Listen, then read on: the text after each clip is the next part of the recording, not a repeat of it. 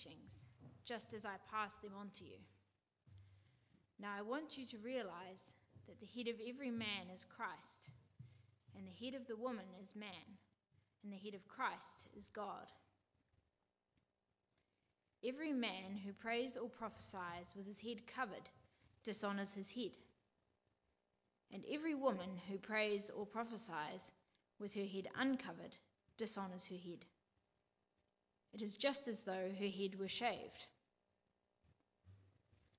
If a woman does not cover her head, she should have her hair cut off. And if it is a disgrace for a woman to have her hair cut or shaved off, she should cover her head. A man ought not to cover his head, since he is the image and glory of God. But the woman is the glory of man. For man did not come from woman, but woman from man. Neither was man created for woman, but woman for man. For this reason, and because of the angels, the woman ought to have a sign of authority on her head. In the Lord, however, woman is not independent of man, nor is man independent of woman. For as woman came from man, so also man is born of woman. But everything comes from God. Judge for yourselves. Is it proper for a woman to pray to God with her head uncovered? Does not the very nature of things teach you that if a man has long hair, it is a disgrace to him, but that if a woman has long hair, it is her glory? For long hair is given to her as a covering. If anyone wants to be contentious about this, we have no other practice, nor do the churches of God. This is the word of the Lord.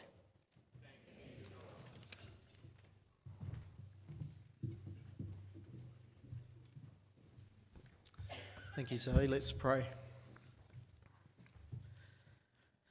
Heavenly Father, we always need your help, and particularly we recognise it in times where we come to passages like this, a passage where I'm sure many of us would prefer to avoid it. We know it's seen as divisive in many ways, but we ask that you'd help us to see your purposes for us as we look at it this morning. Give us humility, give us understanding, in Jesus' name. Amen. Well, before we begin, I'll just mention, we normally work through a book of the Bible, sort of in order, and we're not doing that this morning. We've actually skipped a bit of 1 Corinthians. Some of you keen-eyed people would have noticed that. We missed from chapter 10, verse 23 through to verse 1. And the reason is, I preached on that earlier in the year. So if you weren't here for that and you'd like to hear what that passage is about, then feel free to go on our website and have a look at that. Well, as I said, we've been going through this letter, and we've come across a church that thinks more highly of themselves than they ought to, because they had become very worldly. This is a church that was drifting away from Jesus, and it didn't seem to recognise it. A church where people cared more about following leaders than following Jesus, where a man in the church was sleeping with his stepmother and no one batted an eyelid, where two Christians ended up in court because they couldn't resolve a dispute that should have been resolved within the church, where men were sleeping with prostitutes, and where people cared more about their rights than being of any help to their brothers and sisters in Christ. This is the church that Paul is writing to. It's a church where things haven't been great relationally. And today's passage picks up on that theme of relating to people within the church. Specifically, it's a passage about how men and women relate in the church gathering. Now, before we begin, it's worth me saying that this is a controversial passage. There are some who claim this passage is proof that Paul is anti-women, he's misogynistic, he's a chauvinist, he's a woman hater. And even to have this passage read in a church is offensive to some. But as we'll come to see, there is good reason that Paul writes what he does. In biblical times, women didn't have many rights. Women wouldn't speak in synagogues, which was the place of worship. They would sit on one side, the men would sit on the other. and the teachers at the time, the rabbis, wouldn't speak to women on their own. But when Jesus came along, it was like a revolution had taken place, because his attitude to women was very different to anything that people had encountered in those days. He not only spoke to women, but he also treated them with respect and dignity. Think of the Samaritan woman in John chapter 4. Women were also among his closest followers. And like Jesus, Paul carried on this revolutionary approach.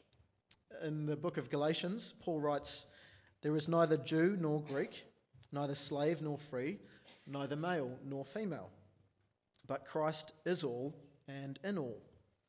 See, Paul, like Jesus, knew that men and women have an equality in God's eyes. They are both equally members of his kingdom.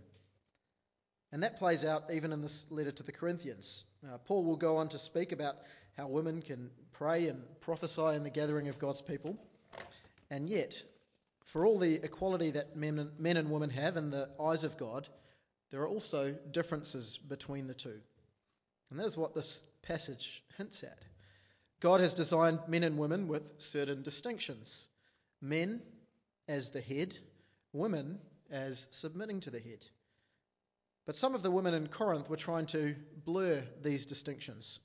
In their view, Jesus had abolished the differences between men and women, and so some women were dressing in ways that went against what it meant to be a woman at the time.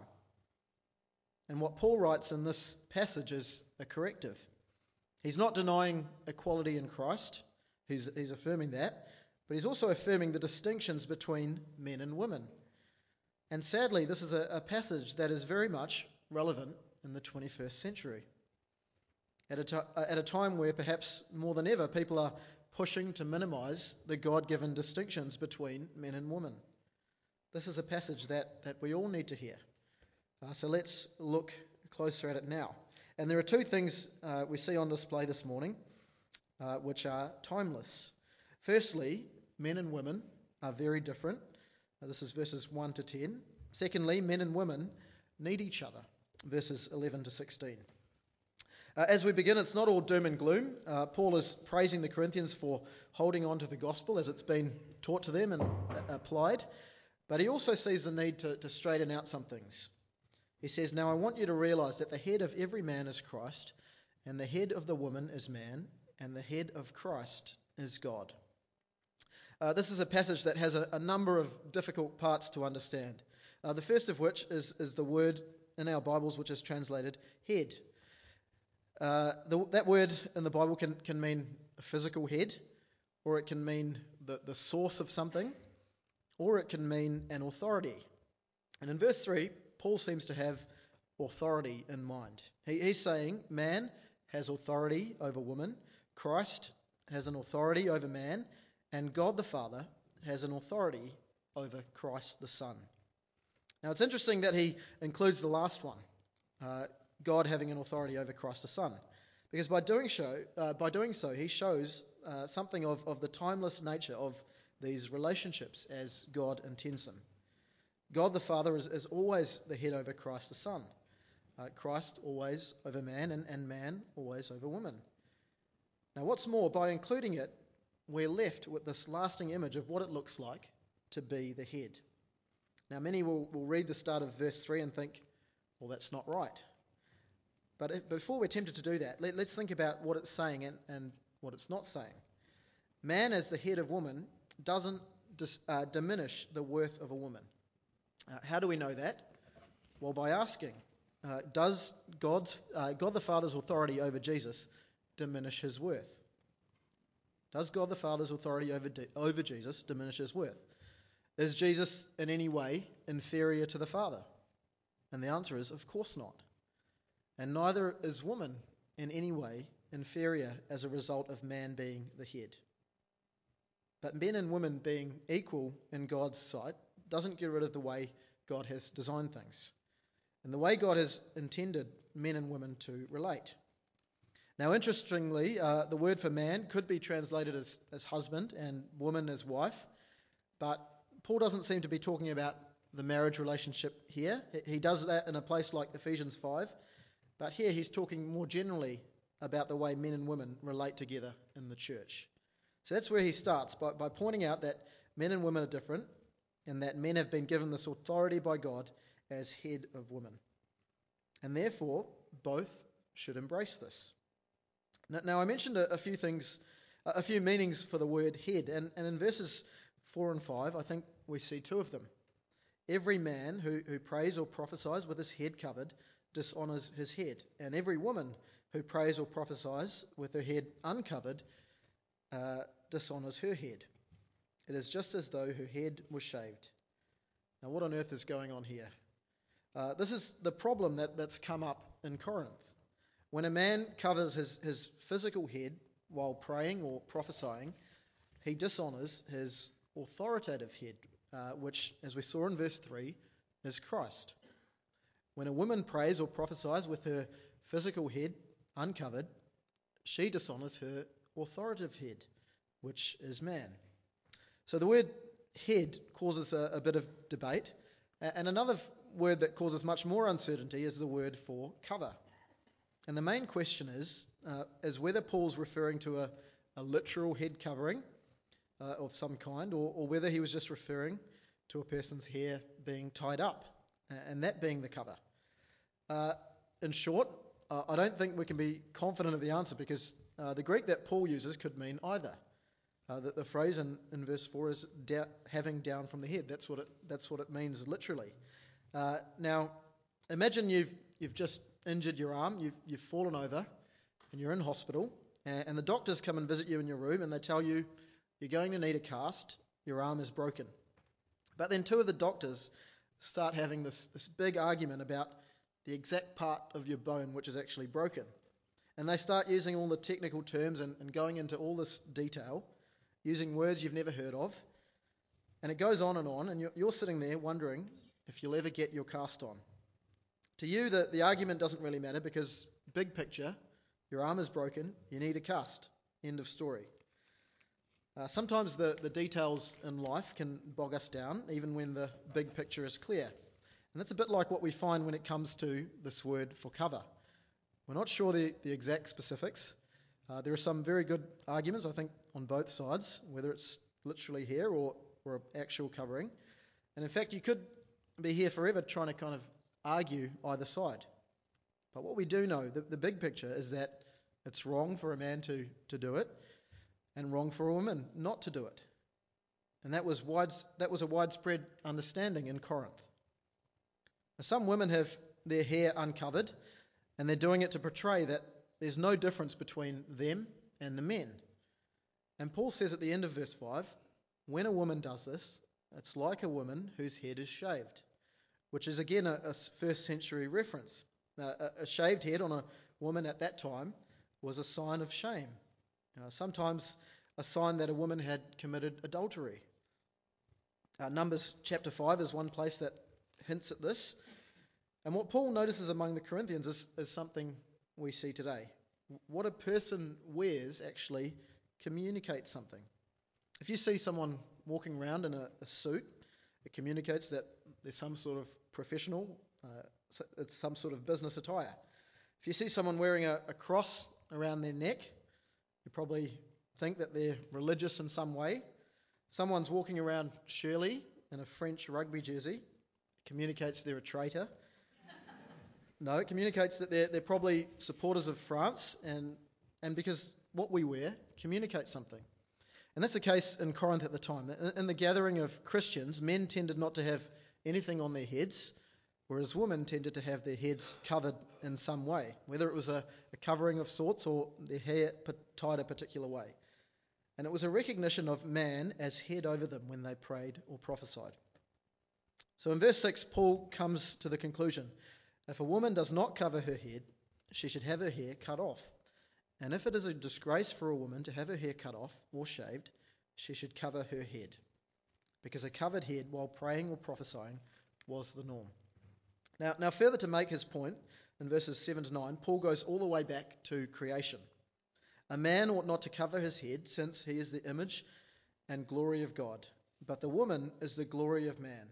For man did not come from woman, but woman from man. Neither was man created for woman, but woman for man. Now, Paul is doing me no favours this morning, just when I think I've got past the tricky verses. What's he meaning here? Well, I think it's important to say what he's not doing again. He's not saying that only men are created in the image of God, because that would go directly against Genesis 1, verses 26 and 27, where we see men and women were in fact equally made in God's image. But he is saying there's a difference between men and women. Man was made first and is the image and glory of God. But verse 8, for man did not come from woman, but woman from man. And we see that in Genesis 2. Woman is created from the rib of man, whereas in Genesis man is created differently. And man was created for God, whereas woman was created for man. You remember those words that God said, "It is not good for the man to be alone. I will make a suitable helper for him." Now, because woman came from man initially, in that sense, she is the glory of man. Remember what Adam said in response. This is now bone of my bone and flesh of my flesh. Woman is the glory of man, and women are indeed glorious in God's creation. And women express that glory differently to men. Now, verse 10 is one of the most confusing verses, which I feel like I've been saying all morning. For this reason, and because of the angels, a woman ought to have a sign of authority on her head. Because of creation, the woman should have a sign of authority over her head, or in other words, should cover her head appropriately. And also because of the angels, which we all understand, so no need to spend any time on that. Now, one commentator actually suggests that the angels were there during creation, and there's a verse in Job, it's chapter 38, verse 7, that tells us that. And angels now watch over the worship of God's people and would want to see that happen in a dignified way. And that's why the women in Corinth should have their heads covered. If you have a better take on that, let me know. Maybe that's what Paul meant.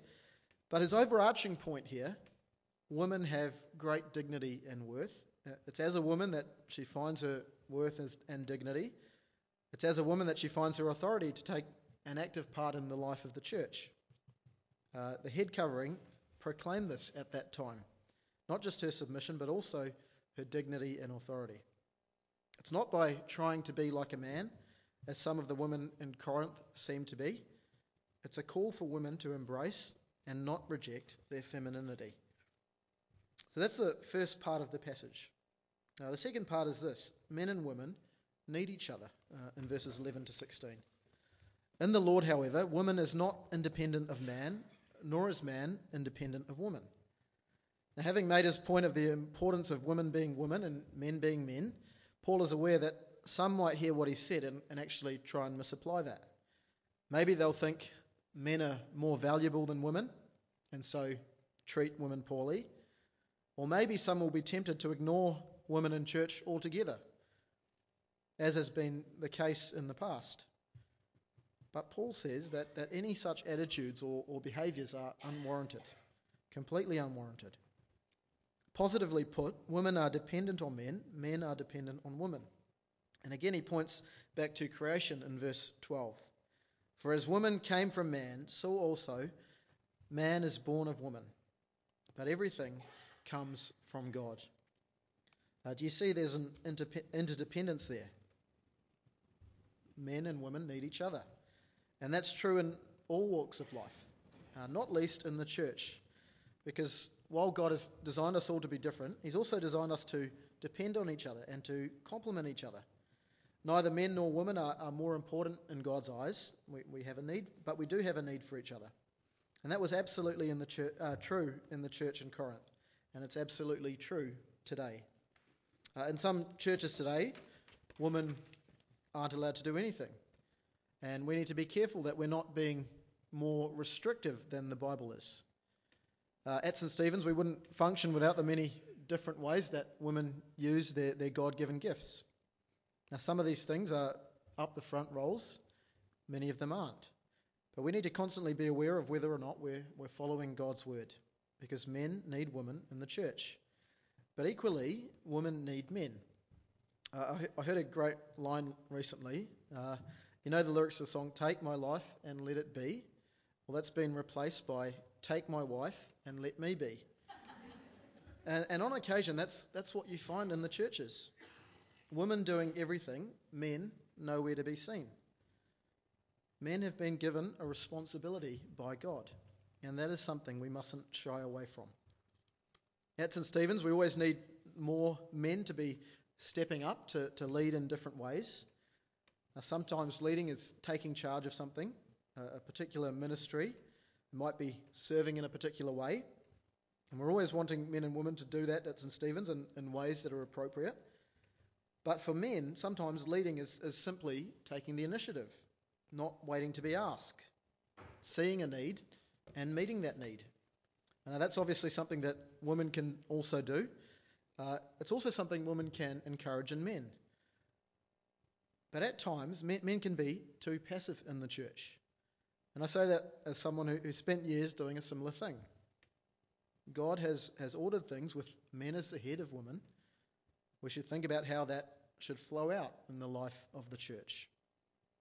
Well, we've seen that God has established a pattern at creation in terms of how men and women relate to one another.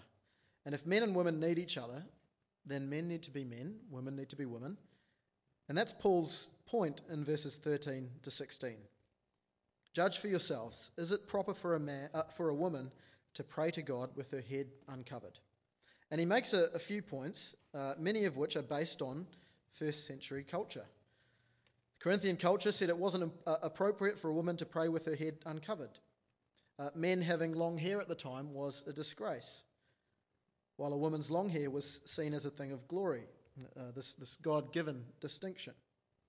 And that's not always the case in the Bible, but in terms of men not being allowed long hair. You remember Samson needed long hair for his strength.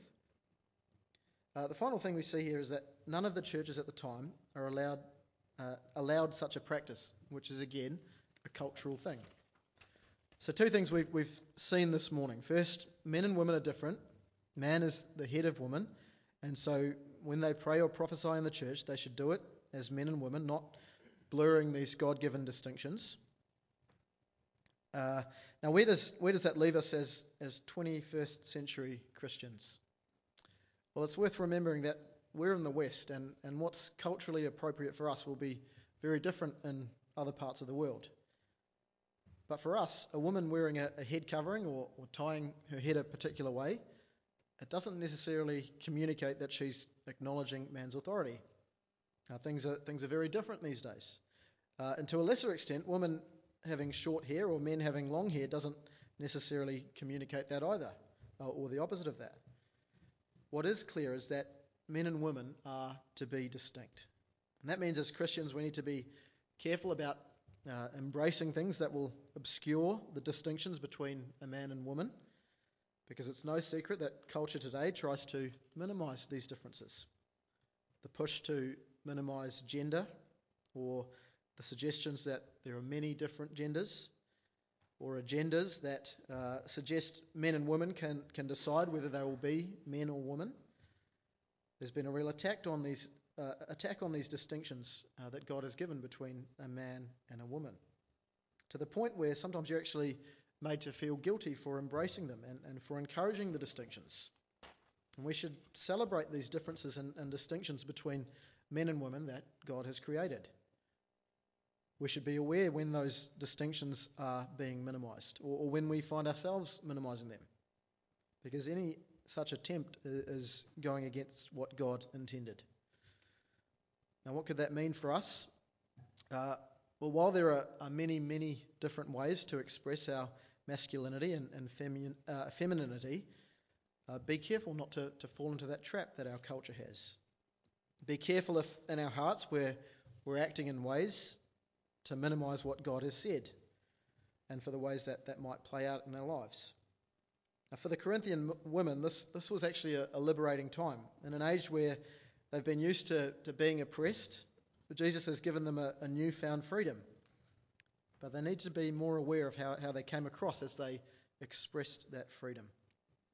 The message they were communicating at the time was, we no longer submit to male authority. And they were going against the way God designed men and women to relate, the way he designed them to relate in the church. If Paul were here today, I think he would say to the church, rejoice in your differences. Don't go against them. Don't kind of rebel against them. The final thing I want to say here, as we think about the differences between men and women and the dependence that we have on each other, I think it raises for us the question of whether we will trust God's authority in these matters. Do we trust what God has set out for us is actually for our good? Do we trust that what we've seen in this passage this morning is for our good?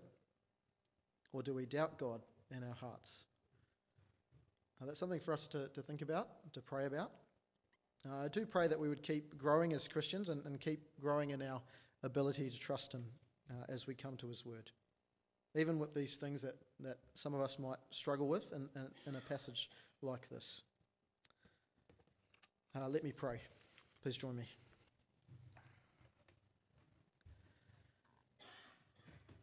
Heavenly Father, we thank you for this passage, which is a very complex passage in a number of ways and very much relevant to what was happening in Corinth at the time.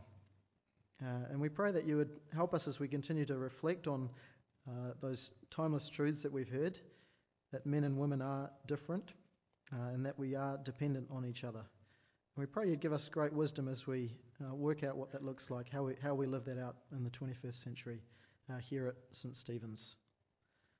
Lord, please continue to work in our hearts, continue to help us as your people to sit under your word, and please make us more and more like Christ.